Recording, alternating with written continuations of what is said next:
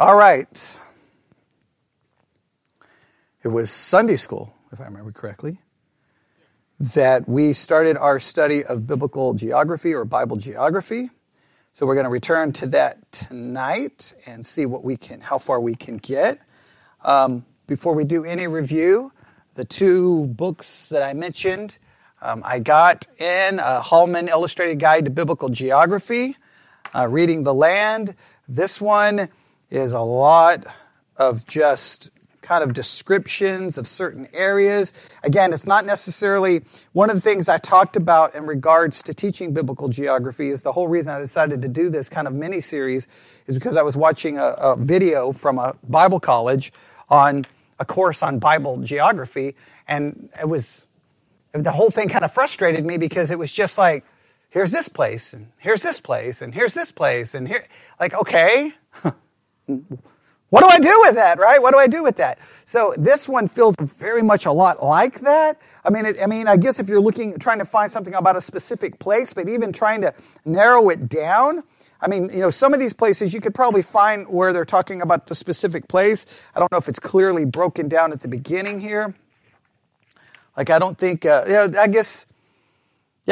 you have understanding geographical terms and places, geological structure and landforms, climate, water resources, soils, settlements and routes, geopolitics, the Holy Land. Then they break it down into different regions. So I guess if you know the region you're looking for, right, then you could go read that section on that region and get kind of an idea. But again, remember the question I kept asking was, how profitable will that be to what? Understanding the text. That's really the kind of the question I'm trying to present to us, or kind of our hypotheses. Now, everyone seems to promote the idea. In fact, I was listening to something today where once again they were like, basically, I'm summarizing or paraphrasing. If you don't know Bible geography, you can't know the Bible. And again, I that sounds so good in preaching and teaching. But if that's true, the practical implications of that would be hey, we're going to have a disagreement about theology? Well, let's see who knows Bible geography. Whoever wins the geography test obviously is more suited, has greater chance of understanding the text. And nobody operates under that assumption. Nobody does, right? So I still don't know. In fact, I'm gonna before we even do a review, since that's kind of a question that I'm trying to emphasize, in the new Moody Bible Atlas, or Atlas of the Bible, they start with these sections here. And so they kind of start with the preface, and then, hang on if I can find it. They got chapter 1 is the physical and geography of the land. Okay, then they have these sections. The first one is role of geography in understanding history. Right? So what role does it play in understanding history? Okay, that's good. And then guess what they have? Page 16. The role of geography in understanding the Bible. So I wanted to advance, but if we just focus on this tonight, I think this will be beneficial, because this is the big question, right? What is the role of geography in understanding the Bible? Now, on Sunday, I will throw in a little bit of review before we get into this. On Sunday, what did we really attempt to do? Right? We asked, what is geography? Right? And we kind of read a basic definition of geography. And then we said that geography falls into how many categories? 3 categories. And what are those categories? Physical geography, human geography, and natural history. And then we looked at each one. What is physical geography? It studies the natural features of the earth and the natural forces that affect them. Human geography, the way which human beings interact and respond to that geography, growing food, securing water, building shelter, traveling, labeling locations, and burying family. Natural history, the plants, the insects, the trees, and the animals that inhabit a region. Okay, and then we looked at some Bible passages where these things all show up, right? And we looked at an example of each one. In fact, we didn't get as far into it as I wanted, but we looked at every kind. And I have notes and notes and notes on some of those examples. And then we ended with our resources, which we're looking at currently. And then tonight, what we're going to try to move to is, why is geography in the Bible? But before we answer that question, we're going to answer another question, which we have kind of superimposed upon everything we've studied. What is the role of geography in understanding the Bible? And I'm just going to start reading through some of this, and we're going to talk about it and break it down and see. And I want you to what I want you to listen for is, to what level do they place geography as being essential to understanding the Bible? All right? And my argument is that if we are honest with ourselves, the average person feels that geography is about how useful to understanding the Bible, if we're honest with ourselves. Not very. Because what do you typically do? Got this wrapped around my head. What do we typically do when we come to a passage and geography is mentioned?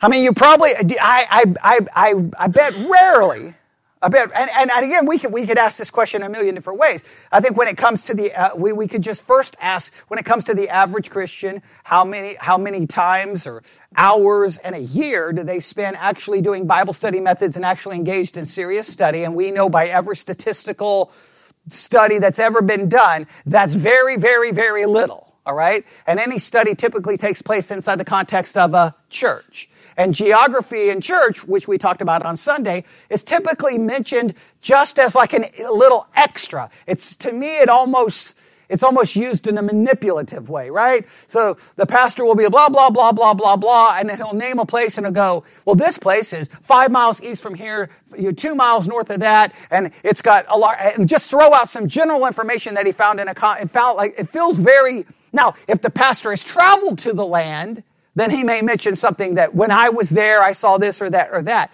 And it's just thrown out as kind of a trivia, right? And that's not like, because as soon as he gets past it, it never comes into play in the rest of the sermon, right? It has no bearing on the rest of the sermon. It's just thrown in there as part of the production, right? I hate to say that, but so much of preaching is a production. It's a play. It's putting on a show, so much of it. Because if it really mattered, where would it show up? Once you started exegeting the text, you would be like, hey, remember what we talked about the geography? That's very important to understand this verse. That almost never happens. Now, the question is, should it happen? And because it doesn't happen, does that leave everyone really not knowing the Bible correctly? So let's see how the Moody Atlas, how they want us to handle this. This is, let me see, they only have basically 2 pages here. So I'm going to do some skimming. I may start reading and decide to just skip it, but I'm going to look at some things. They're going to give us some biblical examples. So we'll look up some biblical examples, I am not taking a side here. So as we read this, it's your job, and by all means, you can voice it out loud, whether you agree with the Moody Atlas or disagree. All right? So what are we going to look at right now? The role of geography in understanding the Bible. All right? This is how they begin. Matters of time and space remain among the difficulties that vex a 21st century student of the Bible. So matters of time and space are difficulties that vex. That's a strong word. A 21st century students of the Bible. Does anyone believe time and space impacts your understanding of the Bible? Now, what do they mean by time and space? Well, time, it would vex us. Why? Because we're separated by thousands and thousands of years. Okay? So we do understand that distance in time between the Bible events and we living, we do understand that there's a lot we don't understand. The culture and that kind of thing. Space, I don't know exactly what they're referencing in space unless they're referencing the geographical space in which the stories occur. Right? There. Now, and maybe that does impact us. I think the time difference impacts us more than the space, because the time difference means we're stepping into a world with a completely different culture that seems very foreign to us. That I can at least understand. They go on to say, the proclamations of Scripture were occasioned and penned from distinctive settings, yet modern students of the Bible live in a different millennium and adhere to a different worldview. Now, I agree that there is this major difference. Now, I think we like to believe that we adhere to the same worldview. We like to believe that, right? But I think we can agree we don't. Now, I know that's going to be controversial and someone's going to declare me to be a heretic. But when was the last time, I don't know, it's acceptable in a church to go have physical relations with your slave who's not your wife? I don't think we have the same worldview, right? How many think that it's perfectly okay to have 700 wives and 300 concubines? I think that there's many examples where there is a massive disconnect between, and what is interesting is this raises lots of questions, right? Because we talk a lot about what? A biblical worldview. But clearly the worldview held by people in the Bible versus the worldview that we have, I don't even know if I don't even think we could be in the same church together. Correct? So then we have to ask, in many cases, the worldview demonstrated is a worldview more influenced by the culture than it is the actual Scripture, meaning that the people in the Bible were influenced by their culture and we are influenced by our culture, and we merge culture and Scripture, and we create a worldview that we claim is biblical, but it's usually a mixture of what two things? Culture and Scripture, and we merge it together. So I think I'm going to stand by that. I think that's true. All right. They go on to say most live on a different continent. That is true. So in our desire to properly interpret and apply the Bible, now please note, our desire to properly interpret and apply. Once again, they're going to connect it to that interpreting. If you want to properly interpret. Now, what do you think they're getting ready to say we need to know to properly interpret it? Well, I have a feeling that that's probably where they're going, but let's let them state it. And our desire to properly interpret and apply the Bible, we must ensure as much as possible that our enterprise is built knowledgeably upon the grid of the Bible's own environment. Meaning, if I'm going to properly understand, then I must base that interpretation on my knowledge of the time and space of the Bible, or the place where it occurred. In other words, I have to know geography. Now again, I struggle with that because when you get ready to do a sermon series on geography, that's the way I need to promote the sermon series, right? Hey, you can't understand the Bible until you know geography. Be here for the next 6 weeks. Tell your friends. Grab the link and share it with everyone you know. It's that's how you sell things. But I don't like that whole marketing thing that Christianity's involved in. I'm challenging it because I don't think anyone actually believes that at all. Because if they did, then people would be like, you know what, I really can't argue right now about that because I don't really know the geography of the place where this occurred, so I'm not going to have an opinion. Okay, nobody is going to say that. Nobody is going to say that. Agreed? So let's continue here.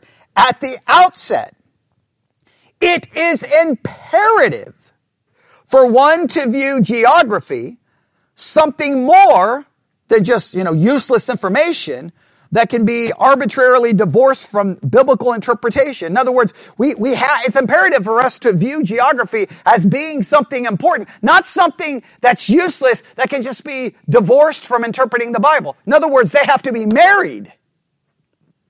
We got to marry our understanding of geography to interpreting the Bible, or something is going to go wrong.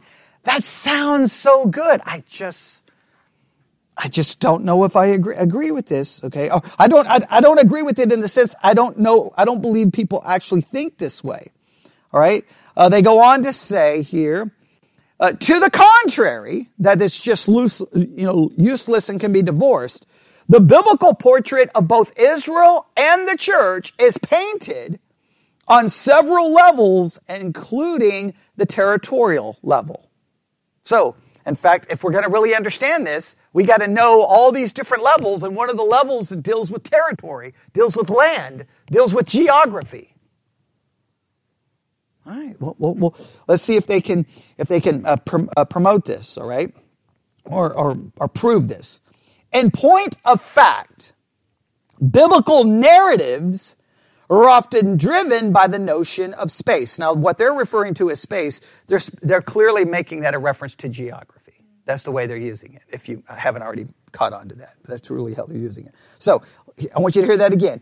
Biblical narratives are often driven by the notion of space.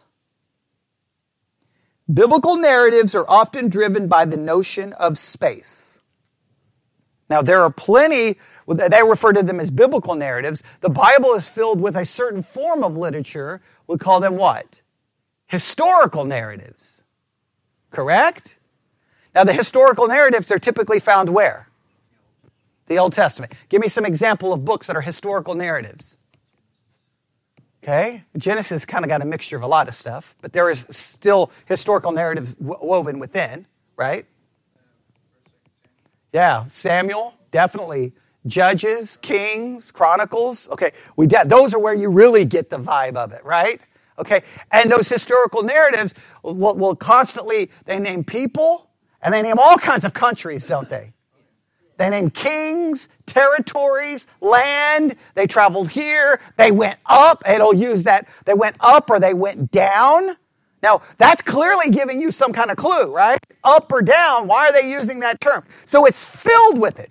There's no one here, and I know I'm not, and I know you're not, none of us are denying that geography is all over the Bible. Their argument is that, well, you've got to know this, okay? In fact, they go on to say, biblical narratives are driven by it. An incident may be said to have occurred on a certain hill, in a particular valley, on a discrete plain, at a given town. At times, the name of the place itself becomes an important part of the revelation. All right, stop right there. There are times that the name of the place is an important part of the revelation. Can anyone think of an example in the Bible where the name of a place seems to be very significant to the revelation? Okay, does the Bible mention that by name? Okay. Well, look it up. Let's look it up. Come on, let's look it up. Okay, well, let's look at whichever one you look for the passage and look it up and see and give us the name. Everyone try to find one where you think the name of a place is important to the revelation. Because when you think of the ones, then we'll see what the text does with it, right? So see if you can think of one. I can think of a couple. See if you can find it. Yeah, okay, yeah, I didn't think so. All right. Okay. Well, I'm not saying that it doesn't mention that place, may be not by that name. So then we'd have to do some little geographical study to figure out where that place is located and then see how it's referenced in the Bible. Okay, go ahead. Did you have one? Well, I don't know if it's a good example, but first thing I thought of was Exodus 15:23, and it says when they came to Marah, they could not drink of the waters of Marah, for they were bitter. Therefore, the name of it was called Marah. Okay, that Exodus 15:23. Okay, now there though, the text does all of the clarification for you, right? Well, that's what we were talking about Right, yeah, I know. But I'm just once again going to come to... So it tells us the name of the place was called Marah because the waters were bitter. Now, if you got a Blue Letter Bible app, look up the Hebrew word for Marah and see if that's the meaning of the word. Let's just... Okay. Good. All right, okay. Megiddo and get... okay. But Marah, have someone look up Marah and tell me. Yeah, and tell me if that's what the Hebrew word means. Let's just verify it.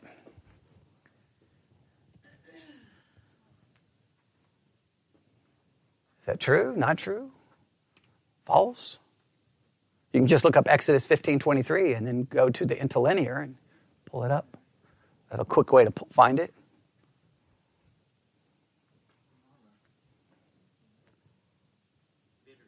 Okay, means bitter. Okay, so the text tells you everything you need to know, right? So in that case, the place is significant, but really, if you think about it, in that particular incident, it's the incident that gives the place the name, right? So it's not so much that the place is important to the revelation, and it's the event that's important to the revelation. So it's not so much the place. Let's try another example. I think if you look somewhere, probably in the New Testament, you should find a name of this town. Let's see. It's kind of important. It's called Bethlehem. Right? So someone look up Bethlehem in the New Testament. Should be there maybe in Matthew, maybe in Luke. And when you find Bethlehem, you find the verse. Tell me, someone yell out which verse they found it in. Just the word Bethlehem. Should be there in the first couple of chapters of Matthew. Or do what? New Testament. Let's go New Testament. What is it? Matthew 2:1. All right, now someone look up the Greek and tell me, do we find anything significant? The text doesn't tell you the meaning of the name, does it? No, it does not. It does not. Does the Greek offer any insight? House of bread. Oh, that's kind of interesting. Now, why is that interesting? Because Jesus is going to refer to himself as the bread of life. And Bethlehem is the house of bread. Now, the name of the place may have significance to the revelation. Now, that's a case where, look, if you look at the text, does the text ever tell you that it's the house of bread?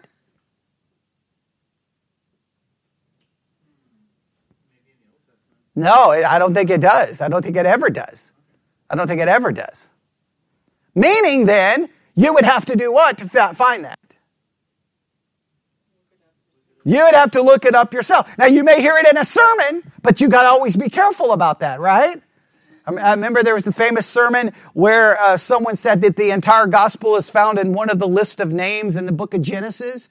And this name means sin, and this name means that. And then you look up all the names and you get about halfway through it, and guess what happens? Starts falling completely and utterly apart because the names don't mean that. Where they got the idea those names mean that, I don't know where they got the idea those names mean that. Sometimes you got to look it up. So it's your responsibility. So what I'm saying is Bethlehem is a great example because that seems to be important to the revelation. Other than just its association with David, it may have there may be something significant there. All right. So once again, what did they say here in regards to this?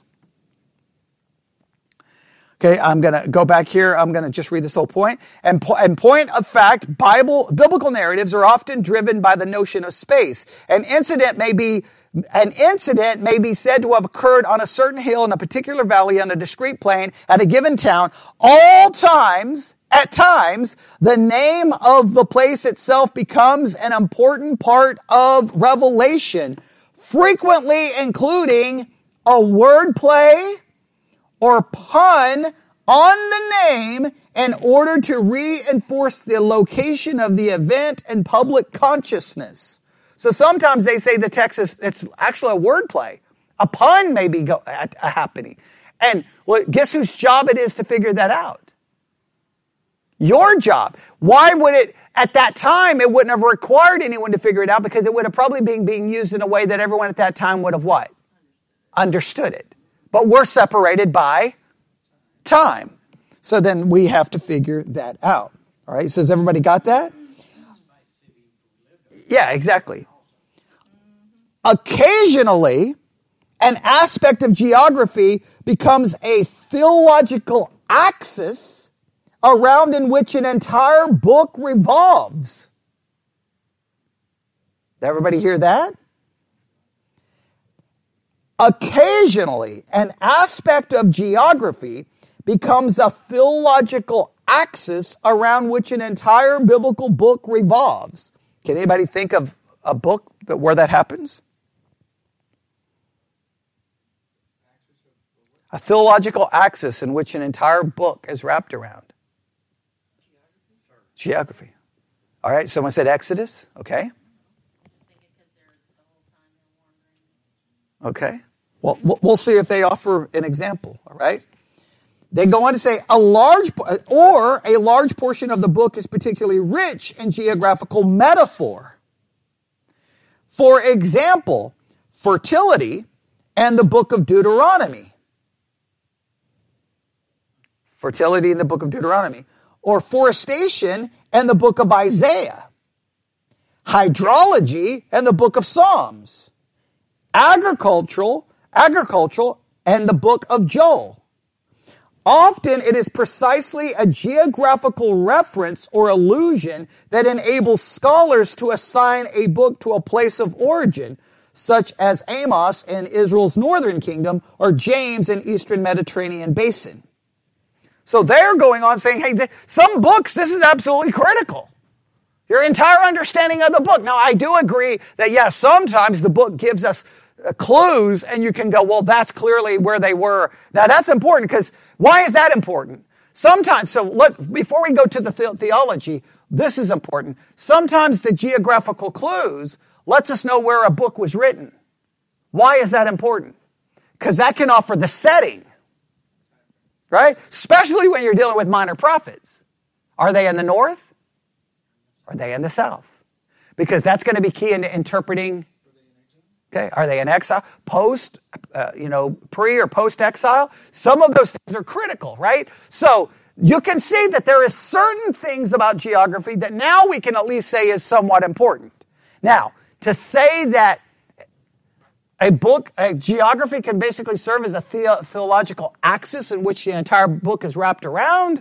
All right, that's a major claim. We'll see if we can get any more information here.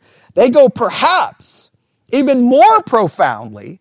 Jewish faith in the Old Testament was inextricably tied to space and land. In fact, land became the prism of this faith. Oh, wow. That's kind of important. Wait a minute. Now wait. They're telling me that the land was important in the Old Testament? Oh, I never realized that. Now I'm not being sarcastic towards the book. I'm being sarcastic towards an entire theological system that says the land doesn't matter at all because Israel lost the land and we don't care about it anymore. But none of the Old Testament Jews would have thought that. In fact, I don't think any of the Jews would have. The Jews at the time of Jesus would have been like, we don't care about the land anymore. In fact, they were asking Jesus from the very moment right before he ascended, hey, you're going to restore the kingdom to Israel now? And that restoration of the kingdom would have involved land. And Jesus didn't say, there's no land, there's no kingdom. Stop it. It's called the church. Go down to the First Baptist Church of Jerusalem. That's it now. He didn't say that, did he? He just told them, not for you to know now. You got other responsibilities. So I don't know how you can just throw that out of your theology, but okay. But I think it's very important. Land becomes a prism of their faith. Land and space was an arena in which God acted mightily on behalf of his people. Consider the call and covenant with Abraham and his descendants. The Exodus, Sinai, and the Sinai motif. The conquest settlement of the land and the captivity away from the land, the return to the land. Many of God's promises related directly to the original possession or later restoration of a particular parcel of real estate. Can we agree to that? I think we can. It is not an overstatement to declare that during its years of recorded biblical history, Israel's rootage in the land provided its faithful, their foundational identity, their security, and even their prosperity. I don't think there's any way to disagree with that. I mean, land and Israel are forever what? Linked. Yeah, forever linked. And remember, what we made a big deal out of. We've made a big deal out of that when we were struggling with, do we look at it from an amillennial standpoint, or do we look at it from a dispensational standpoint? And I don't really care the title you give. My issue has always been, did God make promises for Israel for land? Yes. Did they make it to that land? Yes. Well, they did make it to the land, right? And some will argue, well, that fulfilled all the promise.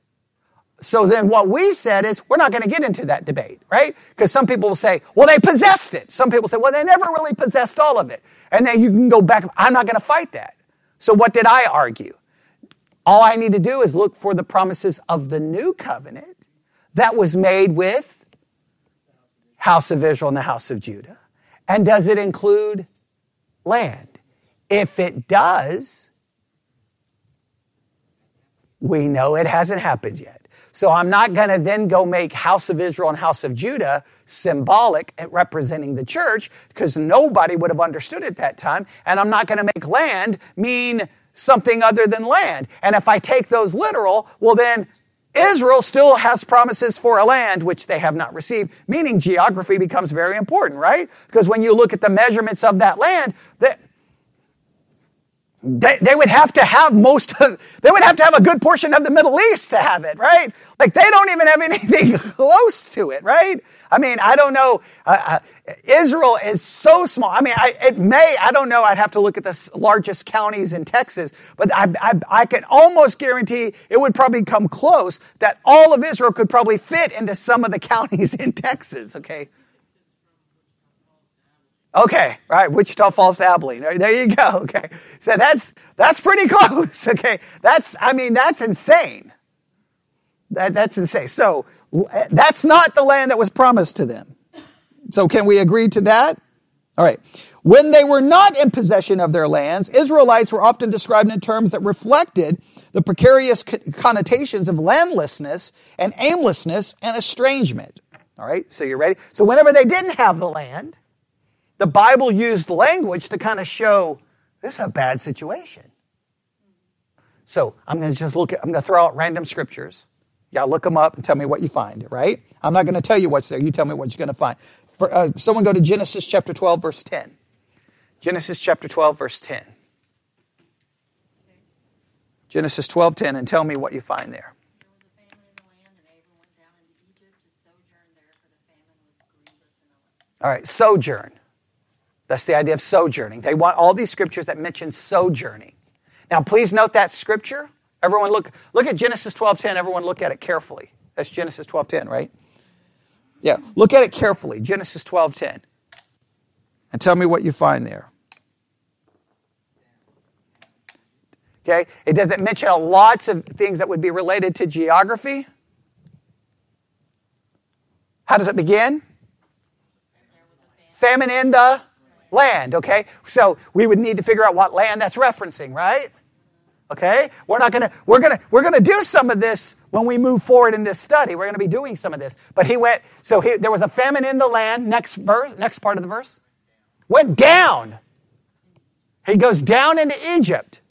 All right, so that means, okay, what down means what? Like, do you know how to interpret down? Does down represent a direction? Does it represent a change in elevation? What does that represent, right? So we need to figure that out, okay? What else does it say? It mentions Egypt, right? Okay. Anything else?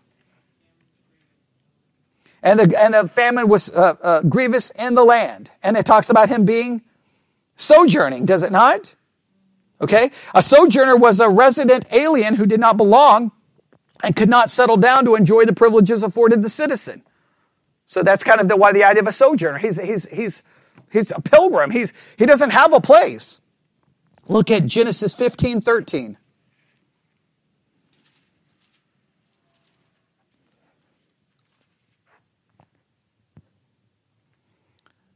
Genesis 15:13. What do you see?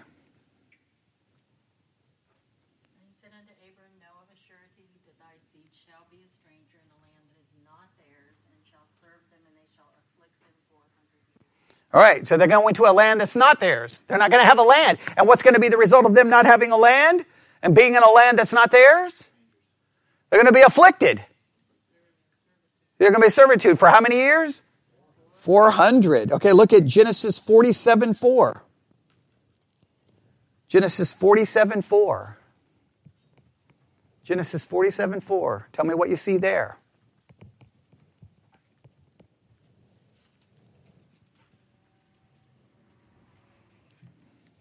Genesis 47:4. This book and these lights do not mix. Every time I keep looking down, it's like I'm getting all blurry. I'm like, what is happening to my glasses? But then as soon as I get it out of the light, I can see it. All right. Genesis 47:4. Yeah, someone tell me. What do you find there?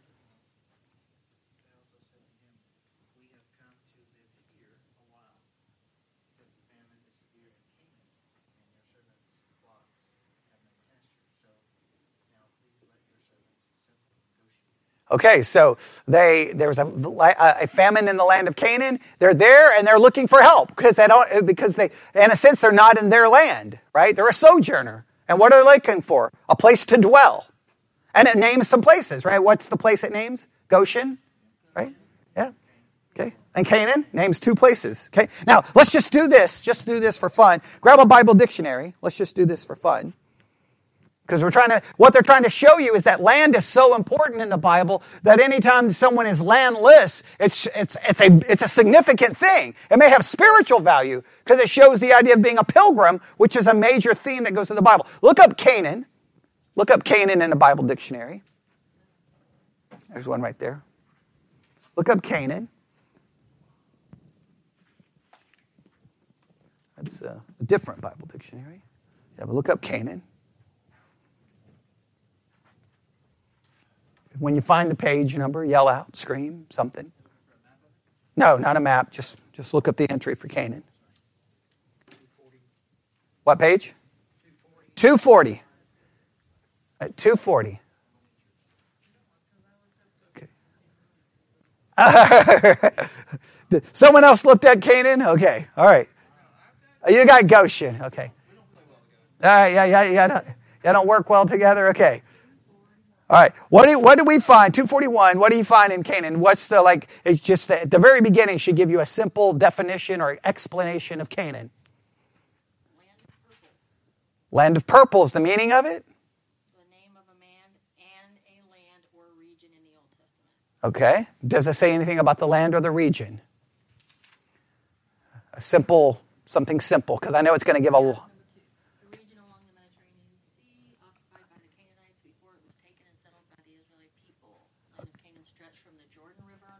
The Jordan River on the east. To the Mediterranean Sea on the west. The Mediterranean on the west. Now that's the... North, it covered the territory between the Sinai Peninsula and the ancient coastal nation of Phoenicia. Now please note, you see that statement right there? That's the things a pastor will cut and paste and then read that when he mentions Canaan, and then everybody will be like, ooh. And then guess where? Will it show up anywhere else in the sermon? No. I won't have it. So then it's great to know that, but then it serves what? As Bible trivia material. We got to figure out what is the significance of where it is, right? So there's a famine in Canaan. Which verse are we in Genesis right now? 47:4. There's a famine in Canaan, right? Canaan stretches from where? On the east, it's the River Jordan and the west Mediterranean Sea. Then from south to north, it covers between the Sinai Peninsula and the ancient coastal nation of Phoenicia. Okay, that's a pretty good size area that it covers, right? Now, they go from Canaan, and does the Bible say they go down? They go down to Goshen, right? Okay, now, give me the entry for Goshen. Northeastern territory of the Nile Delta in Egypt, known today as the area of the Wadi Tuwa. Okay, so they go into Egypt. Now, this is very important. Now, geography is important. So they go from Canaan down to Egypt. Right? Now, if we had a good map here, you could see where they traveled. Right? I don't know if any of the dictionaries have a good map. No, but Okay, what's some helpful information? Says the land of Canaan was ideally situated on the trade routes that stretched from Egypt in the south to Syria and Phoenicia in the north, empire to the east. Okay, so you could, now according to that, did you just hear that? That makes sense that they would go to Egypt. There was a trade route there. There would have been possibly roads that have been easier to travel. So it would have made sense that they went to Egypt. See, that may offer some explanation, because we may just like, why do these guys always go to Egypt, right? Does anybody see a map where you can see Canaan versus Goshen? Okay, there's Canaan. Oh, no. Okay, all right. So relatively pretty good distance of travel, but there was trade routes that led there, so you can see why. So it would explain maybe where they went, right? Now, I'm not saying that changes your entire meaning of the text, but it gives you some idea of where they went, right? And it uses the word down, and you could so it gives you at least some idea. Now, to me, the trade route makes sense. And here's the reason it makes sense. What do we have a tendency to do whenever we face difficulty? Do we look for the difficult solution or the easy solution?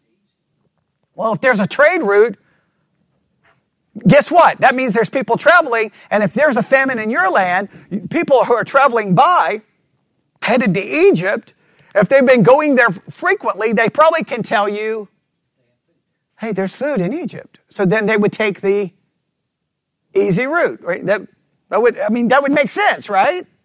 Okay, so I just want you to kind of see how that works. Go to Exodus chapter 6, verse 4. Exodus chapter 6, verse 4. So in some ways, you can see that this information could be beneficial. I'm not saying yet considering how critical they've made it sound, we've not found anything to reach that level, but, all right, Exodus 6, 4. Right? Okay. God promising them the land of Canaan.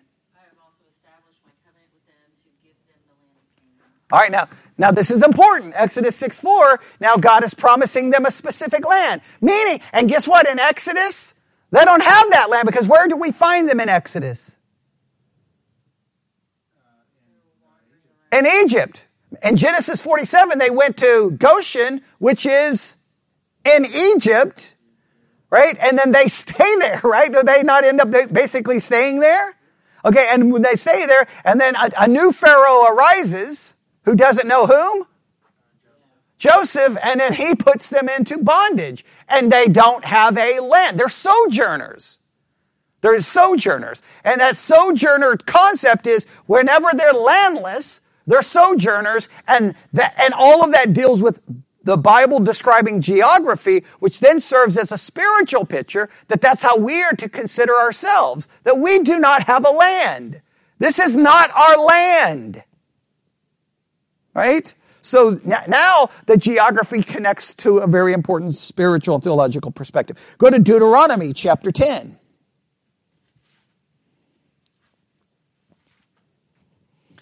Deuteronomy chapter 10. Verse 19. What do you find in Deuteronomy 10, verse 19? Love ye therefore the stranger, for ye were strangers in the land. Okay, hey, so now they're being landless, wandering around, is to directly impact how they are to treat those who are landless, those who are strangers, those who are wandering into lands that are not their own. And what was Israel to do?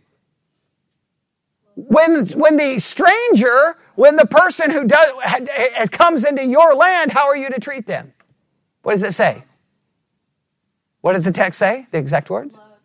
Love them. You're to love them, not hate them, not vilify them. You are to love them. That's a powerful concept, right?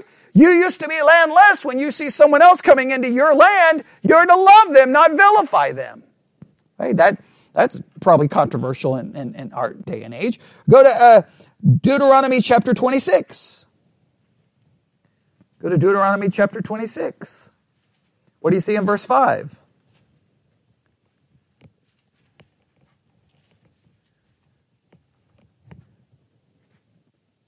Deuteronomy chapter 26, verse 5.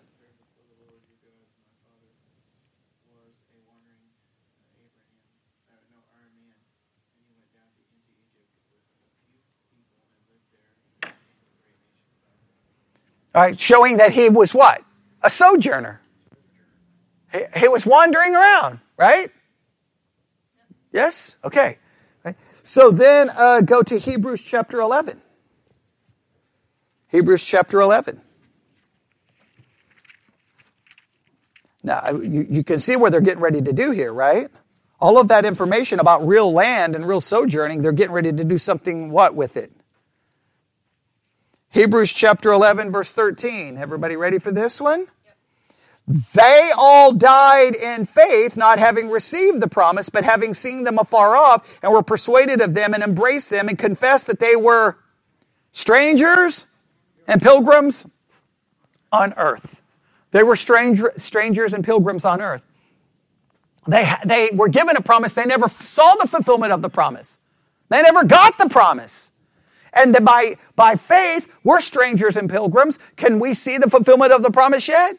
No, because we're looking for a heavenly city, a heavenly land, right? So there's a still logical parallel, what they're trying to show you. Now, I think we can pick all of that up without spending too much time in the geography, but clearly the Bible is using that space and that land for all kinds of spiritual significance, so we need to at least pick that up. Does that make sense? But they're not done there. They want us to go to Numbers 32. There's lots of scriptures here. They want us to go to Numbers chapter 32. Numbers chapter 32, verse 13. What do you find there? And the Lord's anger was kindled against Israel, and he made them wander in the wilderness 40 years until all the generation that had done evil in the sight of the Lord was consumed. All right, so this is that talks of Israel's wandering in the wilderness for 40 years. This is what it says. A wanderer was someone en route to nowhere. He was not just between stops, but actually had no specified destination or home. They were wandering. They had no place to go because they were never going to get where. They were not getting anywhere. They were wandering around to die. Right? So, in a sense, they were landless. Go to Hosea chapter 9, verse 17.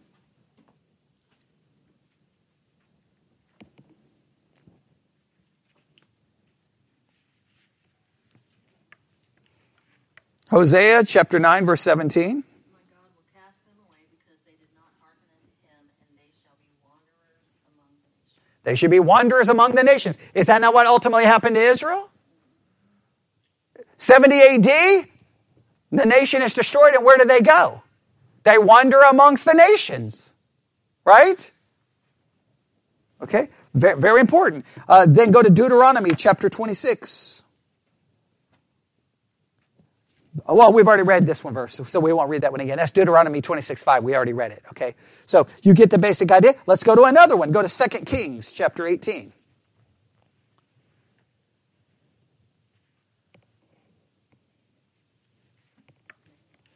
Okay, what do you find in 2 Kings chapter 18, verse 11?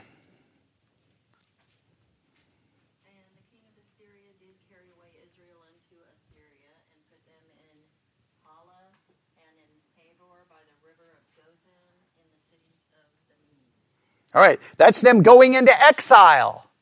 They're going somewhere. Now, they're going to be taken from one land and they're going into another land. And it names a number of places, does it not? That's something we can look up to get a basic idea. Where are they taken? Put them in. I don't know if it's Hala or Hala. Okay. But that's the first one. And in Habor by the river of Gozan in the cities of the Medes. Okay. So does it say they go to read the whole thing again? Because I think it. And the king of Assyria. The king of Assyria. Did carry away Israel unto Assyria, and put them in Hala and in Habor by the river of Gozan, and in the cities of Okay. the Medes. So they go to Assyria. All right. So just grab the Bible dictionary really quick and just look up an entry for Assyria.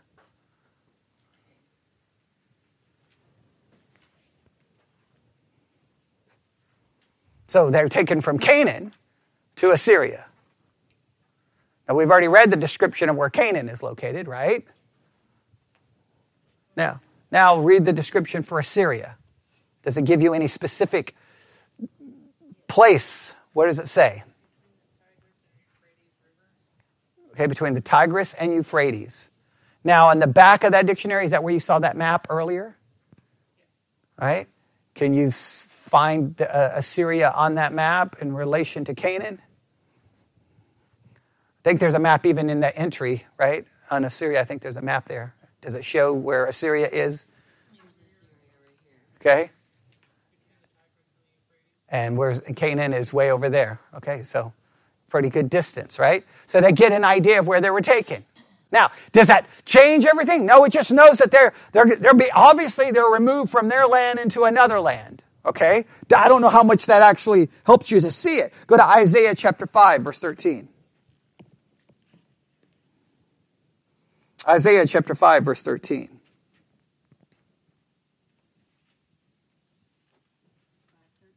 (5:13).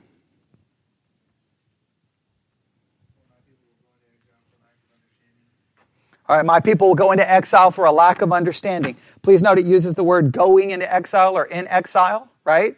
Now, remember we talked about sojourning. A sojourner was a resident alien who did not belong and could not settle down, right? A wanderer is someone who had nowhere to go. Exile was someone who had been forcibly uprooted or disenfranchised from his own land and obliged to live in another place. So in a roundabout way, we see all of this transpiring in the life of Israel, and it deals with geography, but it very much has some spiritual significance, does it not? I go to Isaiah 49:21.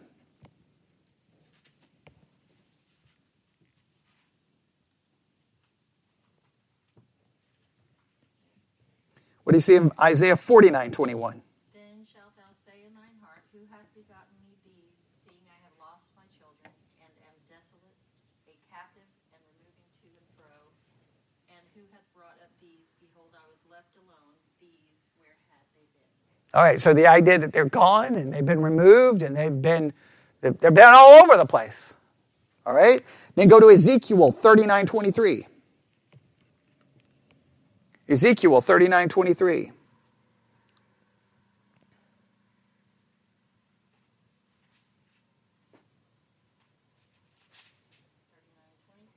Yeah, 39:23.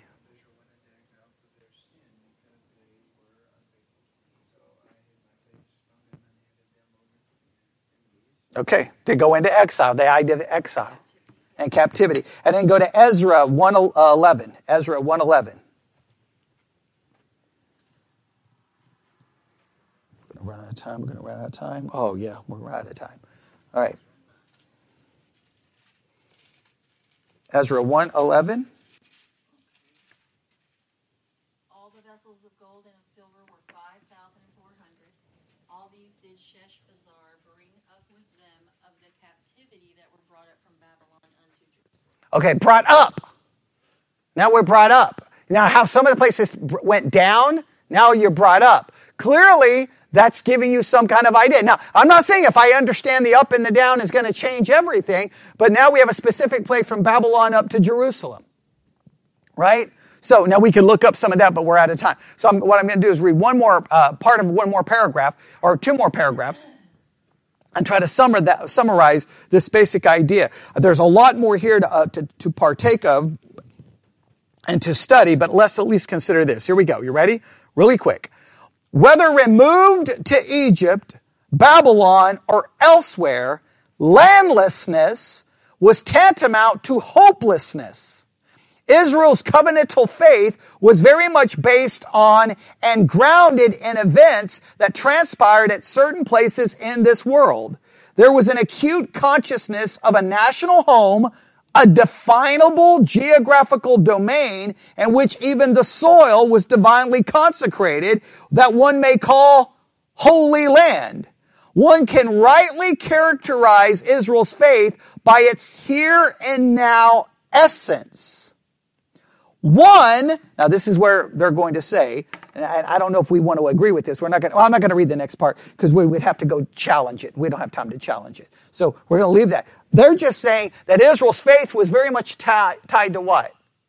land, land, land. We cannot deny that. But at the same time, even though their faith was very much attached to the land, they constantly found themselves what? Not in the land. Meaning that their faith had to cling to something other than what was tangibly in front of them because they didn't have it yet. And that's kind of Hebrews' argument, right? It's by faith. Faith is the evidence. Faith is that thing that we don't have yet. We can't even see, we can only see it by faith. So Israel's relationship to the land and being out of the land, but hoping for the land and promise the land has great spiritual significance. But land is, we can't take land from the story because it's mentioned over and over and over and over and over again. Now, they go on, and this is how they end this section. All right? I'm just going to read a couple of things. They say here, armed with geographical knowledge of the Bible, one is better able to understand references such as the former and latter rains, the strong east wind, or land flowing with milk and honey. In a similar way, one can better appreciate the scorching effect of Israel's hot sun, the implications of no rainfall, and the importance of dew for crop survival, the prevalence of fertility, Baal worship, the nature of Egyptian, Canaanite, and Mesopotamian deities, the migrations of Abraham, Moses, Nehemiah, the terrain Joshua's forces could conquer, but over which the Philistines could not run their chariots, the astounding success of David eluding Saul's manhunt, the social psychology of the ministry of John the Baptist, the motivation behind Jesus' astute move from Nazareth to Capernaum, and the staggering distances traveled by the Apostle Paul. They're saying that with the knowledge of geography, all of that makes sense. If you don't have the knowledge of geography, none of that makes sense. Now that's a huge claim. That's a huge claim. Because if it's true, then a whole lot of Christians need to just stop talking and start studying geography because they're making claims about things in which they have no clue what they're referring to. Right? That's a big one. And then they end with this. Cultivating a spatial awareness is a necessary and valuable component in any serious study of the Bible. Like the Bible itself, faith is formulated from within spatial and temporal context of which it was a part. Hence, the geographical discipline should become both the object and the vehicle of some of the most rewarding and enlightening Bible study. It is clearly worthy of a detailed investigation. They make it almost essential and necessary.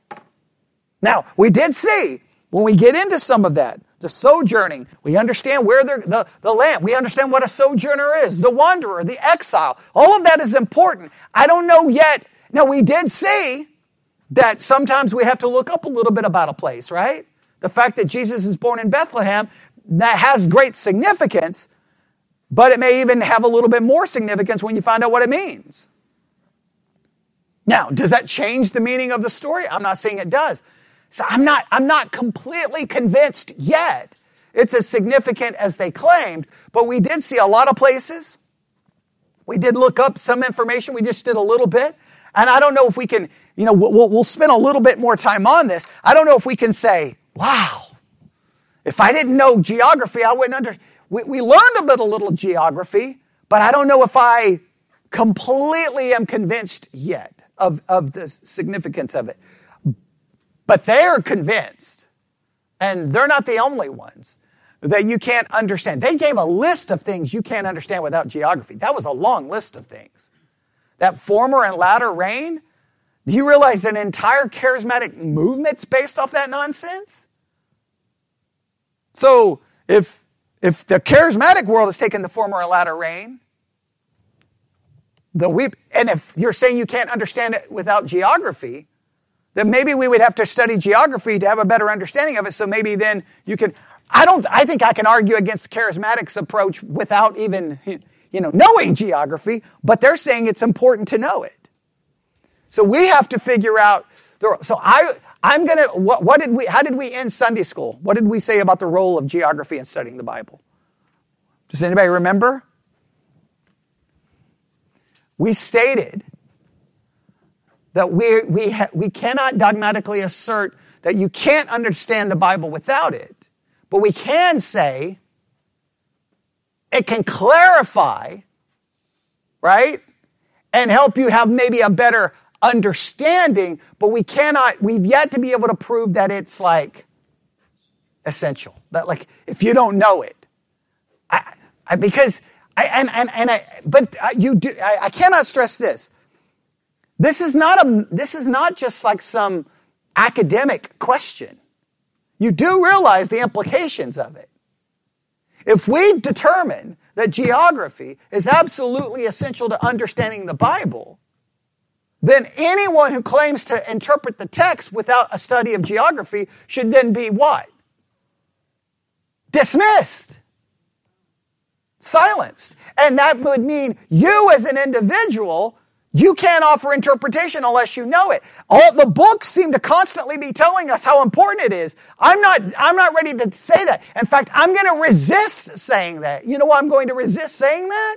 Because that's a major... that's a dogmatic assertion that basically throws out all kinds of people's interpretation of the Bible. Now, I will argue people have been interpreting the Bible without much knowledge of geography for 2,000 years of church history. I'm going to have a hard time saying everyone's been wrong. But I'm willing to say that everything in the Bible happens in the context of geography. How many scriptures did we look up tonight? That was a lot. And every single one of them had something to do with what? Land and geography. Land and geography. And traveling. Up, down, this place. And we looked up. And is it cool to try to get an idea of where it is? It's kind of cool, right? It is kind of cool to see it. We can kind of get an idea of distance and how far they traveled. To me, what was most important was just understanding the term sojourner, the term wanderer, and the term exile, how their faith was greatly associated with the land, because all of that had a spiritual picture, because we are sojourners. Now, we're not wanderers in the sense that we have no place to go. Now, in some ways, we're a wanderer on earth because we have nowhere to go on this earth. So we're a sojourner, and in some ways, we're in exile because we're not where we're supposed to be, right? Our citizenship is in heaven. So, and guess what? We have a promise of a land that we still don't have yet. So, all of that geography for Israel has great spiritual picture for us. But that doesn't discount that they have a promise for actual land. So, you have to try to put all of that together. And then there's some great spiritual picture there. But I think I can get that spiritual picture without what? Knowing all the geography. Because what I need to know is what a sojourner is, what a wanderer is, and what an exile is. And I don't need to know all the places that they're sojourning. I do need to know that they're greatly commanded, hey, you didn't have a land, you need to love those who don't have a land, right? Okay, that has spiritual significance. Knowing the specific places, and the Canaan is along the Mediterranean Sea, and I can't remember all the things you gave in that definition. But I can memorize all of that. I could recite it during a sermon, and I could win at Bible trivia. But it's got to be more important than that, or we're making it more than it is. And I still am not completely convinced. I think our best example was we had to study the meaning of Bethlehem for it to mean something, because the Bible did not tell us.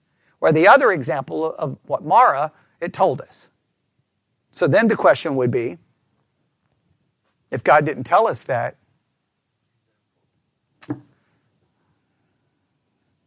why didn't he? Right? Because in other places, he tells you the meaning of the name, right?